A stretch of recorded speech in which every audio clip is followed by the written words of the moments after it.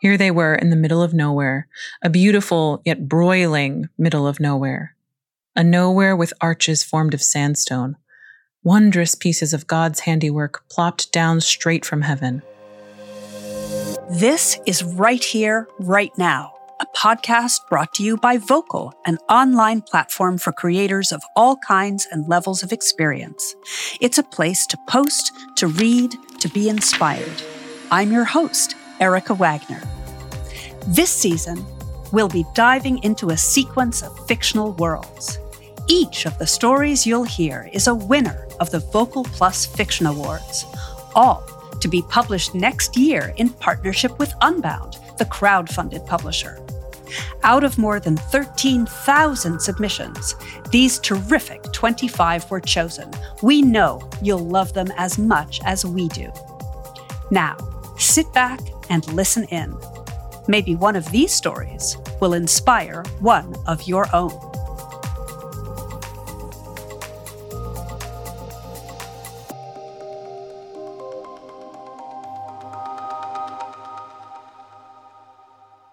The open road, freedom, wind in your hair. That's part of what this protagonist was hoping for, but instead, she got sweat-plastered hair and cranky kids. Take a listen for yourself and let Ibarra's visuals take you on a ride down a western highway. Here's Heat Stress by Claire Ibarra.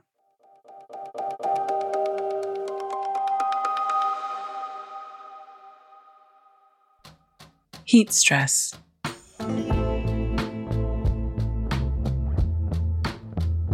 It was an Indian summer, almost as hot as that record-breaking year when coyotes came out of the wilderness in droves looking for reprieve. The animals went crazy from the heat, and in some cases gnawed their way through screen doors and broke windows to get indoors. Others ran in front of moving cars to end their misery. Now, along the outskirts of Moab, the canyonlands in the distance shimmered like a mirage in the scorching heat. The dark reds, yellows, and oranges of the surrounding desert merged into a single flame, and Kieran felt like the hot winds were incinerating her spirit. It was a cleansing baptism of fire, turning her insides into dry ash. Kieran drove along a wide dirt road until she reached the state park entrance. She pulled up to the station house, and a stout-bellied ranger walked out. "How long?" he asked. "We'll be camping for 2 nights. "Your pass will be good for a week," the ranger said as he approached the car. While Kieran asked him questions about fresh water, bathrooms, and trails to the arches, Sam and Zadie began to argue. Zadie yelled at her brother. "Why did you take your shoes off? Your feet stink like a dead animal." "Shut up! It's because these sandals are plastic. It's not my fault Mom's so cheap," Sam responded. Sam was sprawled out on the back seat, but when the ranger tapped, he scooted upright and rolled down the window. "Looks like you're the man of this small expedition. You gonna look out for these gals?" the ranger asked as he leaned inside the window. Sam rubbed his bare knees. The air conditioning was sucked out in an instant, and his legs were already slick from sweat. "Yes, sir." "Good. Now, I should warn you all, this heat can be dangerous. You have to make sure you have plenty of drinking water. There are faucets located throughout the grounds. I've highlighted them on this map. If you go hiking, well, heck, I'd just rather you didn't." Zadie put her feet on the dashboard, and her long, slender legs scrunched in the tight space. "We came to see the famous arches. It took us plenty of time to get here," Zadie said. "You can drive right up to them. No need to hike the trail. I don't recommend it in this weather. Even the wildlife tends to get loony when it's this hot." "Don't worry, we'll be careful," Kieran interrupted. Kieran was starting to get irritated. She had had enough of controlling men to last a lifetime. "Let's go, kids," she said.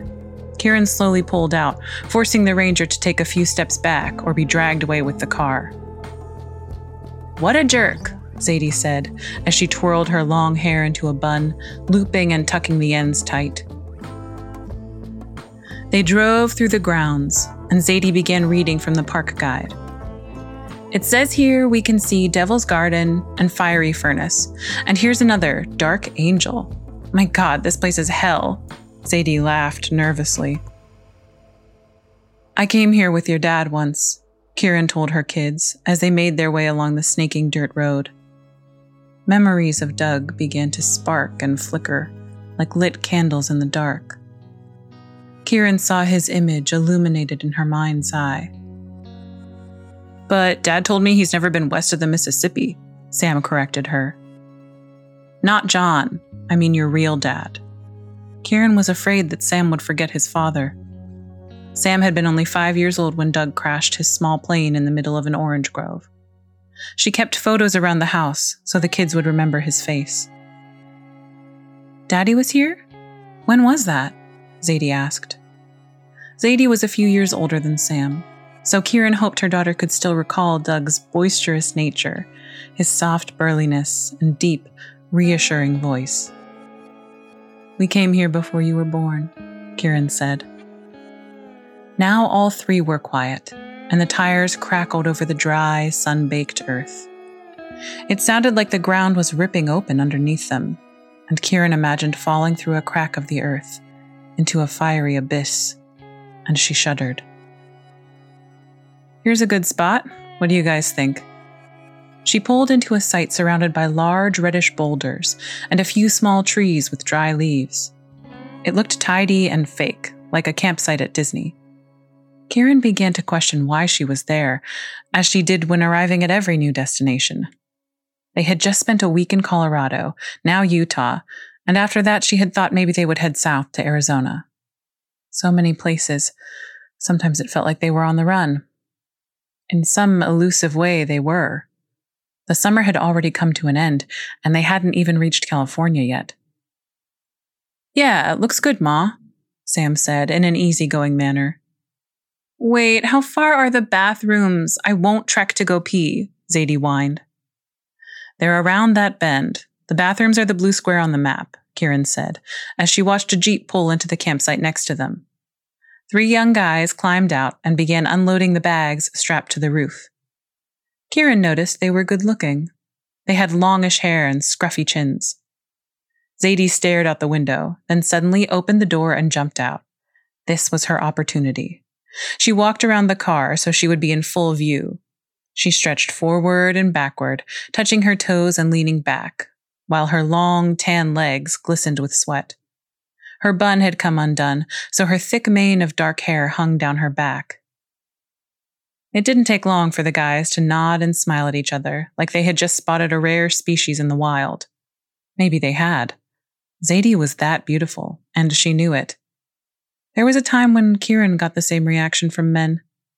Now Kieran admired her daughter. Sam got out of the car and moaned. My God, this really is hell. I can't even breathe, it's so hot. His t-shirt was soaked in the armpits, and it clung to his scrawny frame. Kieran worried that the heat would make Sam's acne worse. Kieran felt the heat singe her own skin. Sweat dripped down her back, a slow trickle that caressed her spine and almost titillated. It had been that long, so long ago that a drop of water mimicked a human fingertip, a human stroke. She glanced at one of the young men as he strolled across the dirt road, checking out the area. The camper noticed Kieran watching him. Hey there, neighbors. Looks like we're the only ones braving this heat wave, he said. We must be crazy, Kieran replied, as she began to help Sam unload. Where are you guys from? The young man asked, as he took a few steps closer. Kieran rapidly assessed that he was well built, with reddish hair and blue eyes. Zadie jumped into the conversation. We're from Orlando, Florida, she said.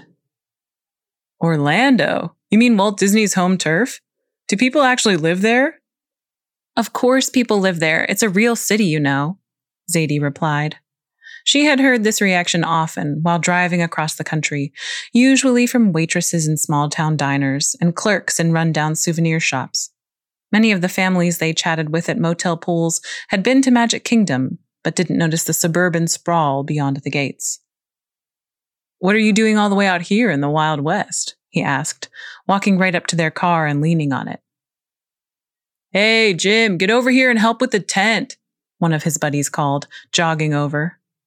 "Sorry to interrupt, ladies, but this is a classic Jim move, checking out the hot chicks while I do all the work." The friend noticed Sam for the first time. "Oh, hey, sorry, dude, I didn't see you." Sam muttered under his breath. "That's okay." His acne was inflamed bright red, and his stringy hair was plastered to his forehead. "You can't blame me. I'd be an idiot to ignore these beautiful ladies," Jim said, while looking directly at Kieran. Kieran was single now, but she had no confidence flirting.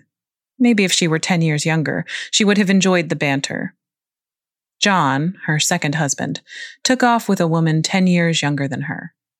Kieran caught him and the woman, a teller, holding hands and kissing in the parking lot of the bank where she worked. She wasn't even that surprised. Kieran felt a rush of adrenaline as she locked eyes with Jim. She felt nervous, yet excited at being watched by him. Zadie flipped her hair indifferently. She was used to the attention. Then Kieran noticed Sam struggle, trying to be cool while suppressing the discomfort of strangers in a desolate area hitting on his mother and sister. "We'll catch you later. Maybe we could have a beer," Jim said as he walked away.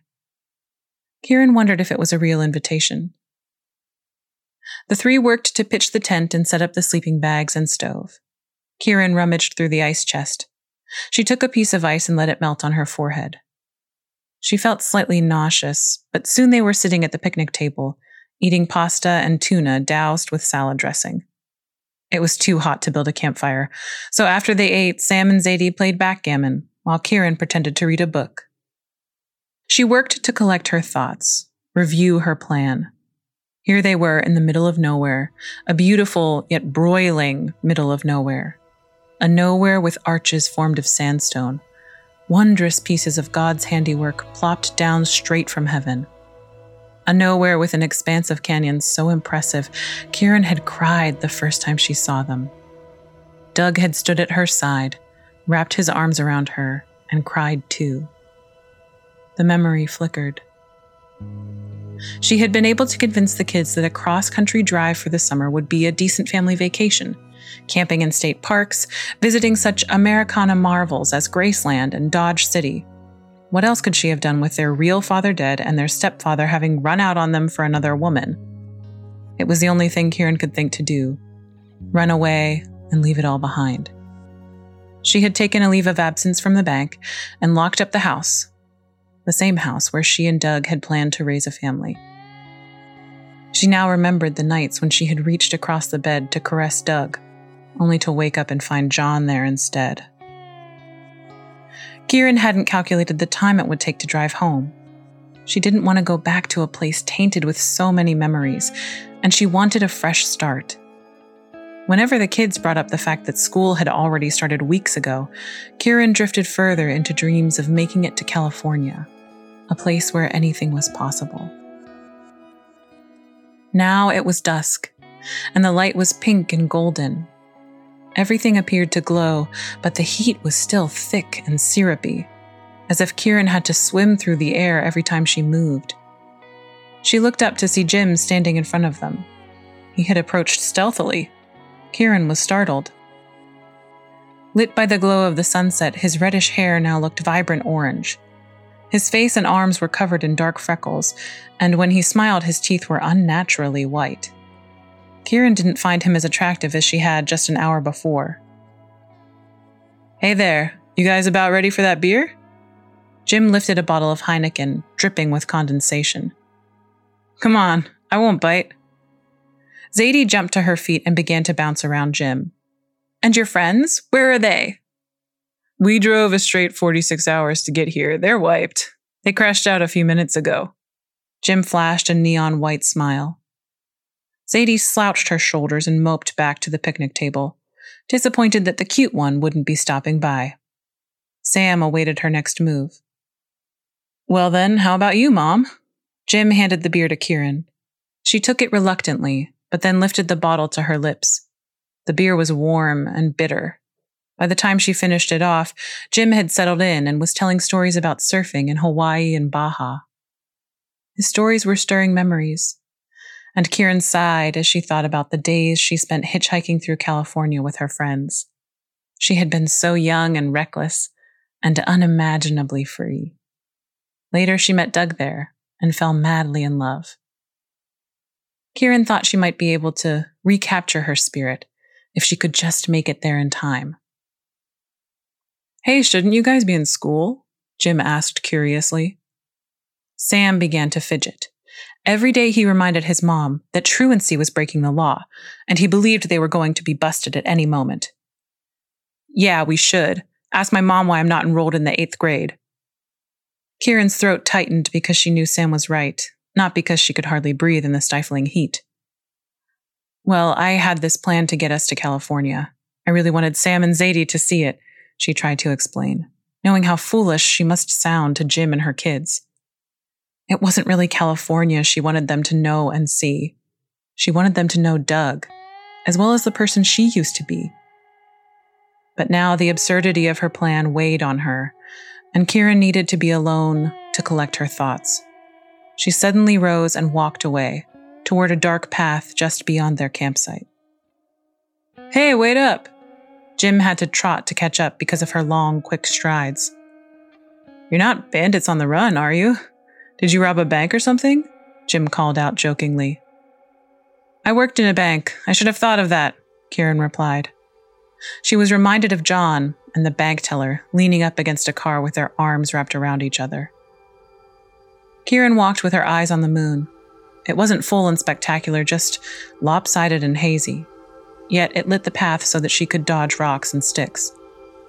Although it was still hot and muggy, she felt less claustrophobic, like the world had expanded slightly. She could sense Jim behind her. "You don't need to come," she called back to Jim. Then she remembered what the ranger had said about the wildlife getting loony from the heat.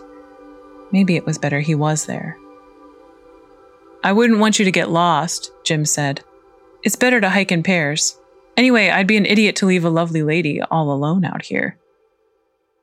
Kieran couldn't think of a clever comeback. She wondered where his eyes rested, on the path, the sky, or on her. She hadn't felt desirable to a man in a long time. Doug had made her feel beautiful every day, until the day he crashed his plane. John was the kind of man who stared at other women in her presence and was quick to notice when she gained a couple pounds. She knew he was good to the kids, though. Kieran was sweaty and breathing hard. She became more determined to reach the trail's end as the sky cleared and stars glimmered overhead. Jim had been quiet, but now he said, "I guess you have your mind set on seeing the delicate arch tonight." Kieran kept walking until she finally came onto a clearing. She held her breath when she saw it. Under the lopsided moon, it looked immense, yet worn, sublime, and flawed at the same time. Over the eons, the arch had eroded and morphed into a blazing, drastic structure, teetering between omnipotence and destruction.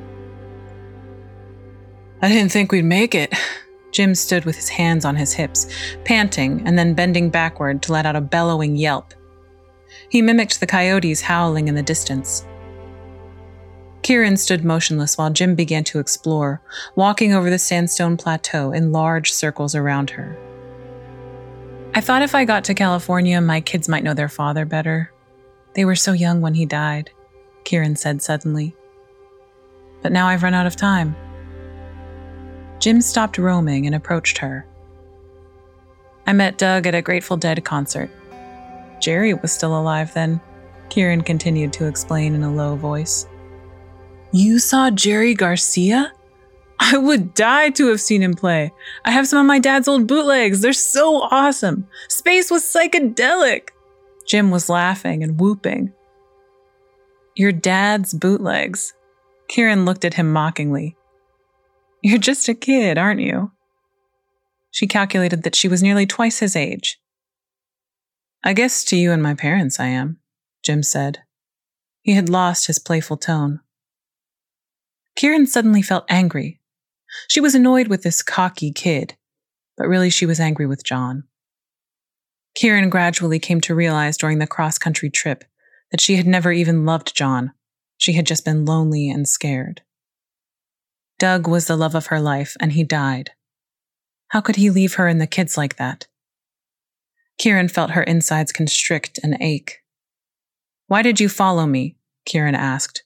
She now regretted being so far away from camp with Jim.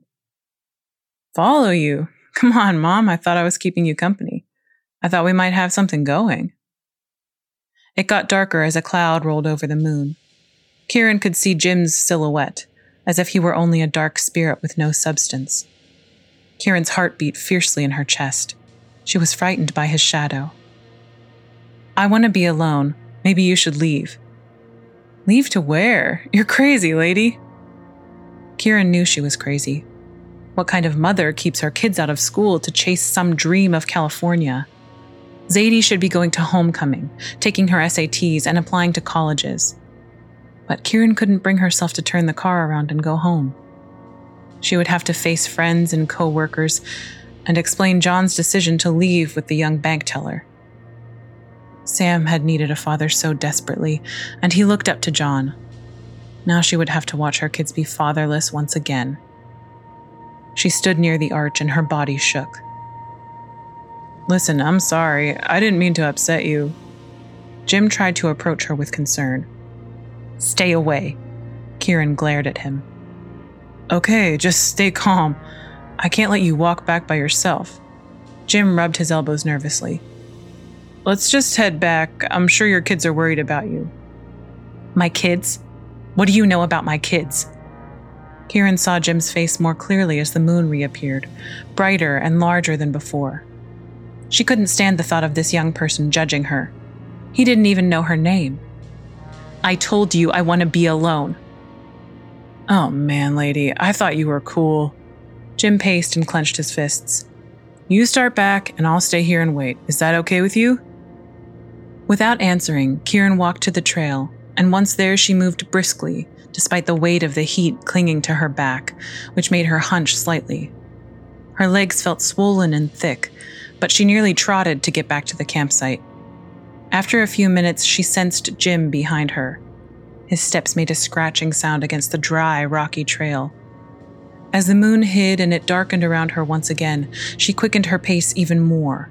She remembered the coyotes in the distance and felt real fear. Suddenly, she lost her balance. She tried to catch herself, but the crack of her ankle resounded in her ears. She didn't let out a scream, just a quiet whimper. Then she was seated on the ground, her chest heaving with tearless cries. Jim halted his steps and whispered curses, which sounded to Kieran like some kind of incantation. She moaned. "Just leave me alone." She looked down and the ankle was swelling. Jim stood over her and said, "Listen, I don't know how this happened, but you've got me all wrong. I'm not a bad guy, lady. And listen, I can help. You just have to trust me." Kieran imagined coyotes circling in on them, going mad from the heat. She knew she couldn't make it back by herself. She had no choice. She lifted her arms and Jim gently pulled her up, wrapping an arm around her shoulder. She clung to him as they made their way along the trail, her leg lifted behind her. The ankle throbbed and a sharp, hot pain ran up her leg. As they walked together, Jim began. "My mom had this friend. I was in high school and man, I fantasized about that woman. Anne was her name. I can't tell you how many times alone in my bed.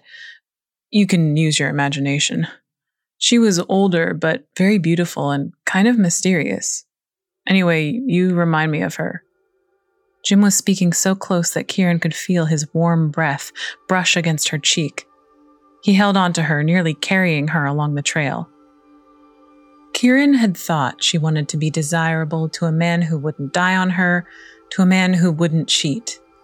Instead, she began to imagine her life without a man in it. She felt tired to the bone, and the pain in her ankle made her want to be home. They neared the campsite, and as Kieran listened to Jim's fantasies about a woman named Anne, she thought how pathetic it all had been. She began to calculate the trip back. Her ankle hurt, but she could suddenly breathe easier, deep into her belly, which felt soothing. She realized it would take less than a week if they made a straight shot for it. Kieran decided she was ready to let go of memories and make a new home for Zadie and Sam.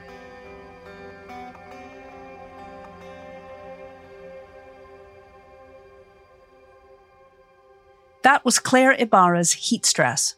Sometimes things need to fall apart for us to see how we'd like to put them back together.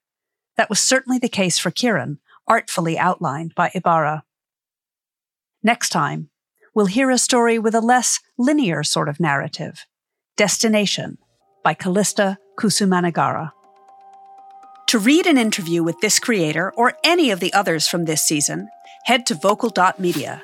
There, you'll also find a wealth of other work to entice you.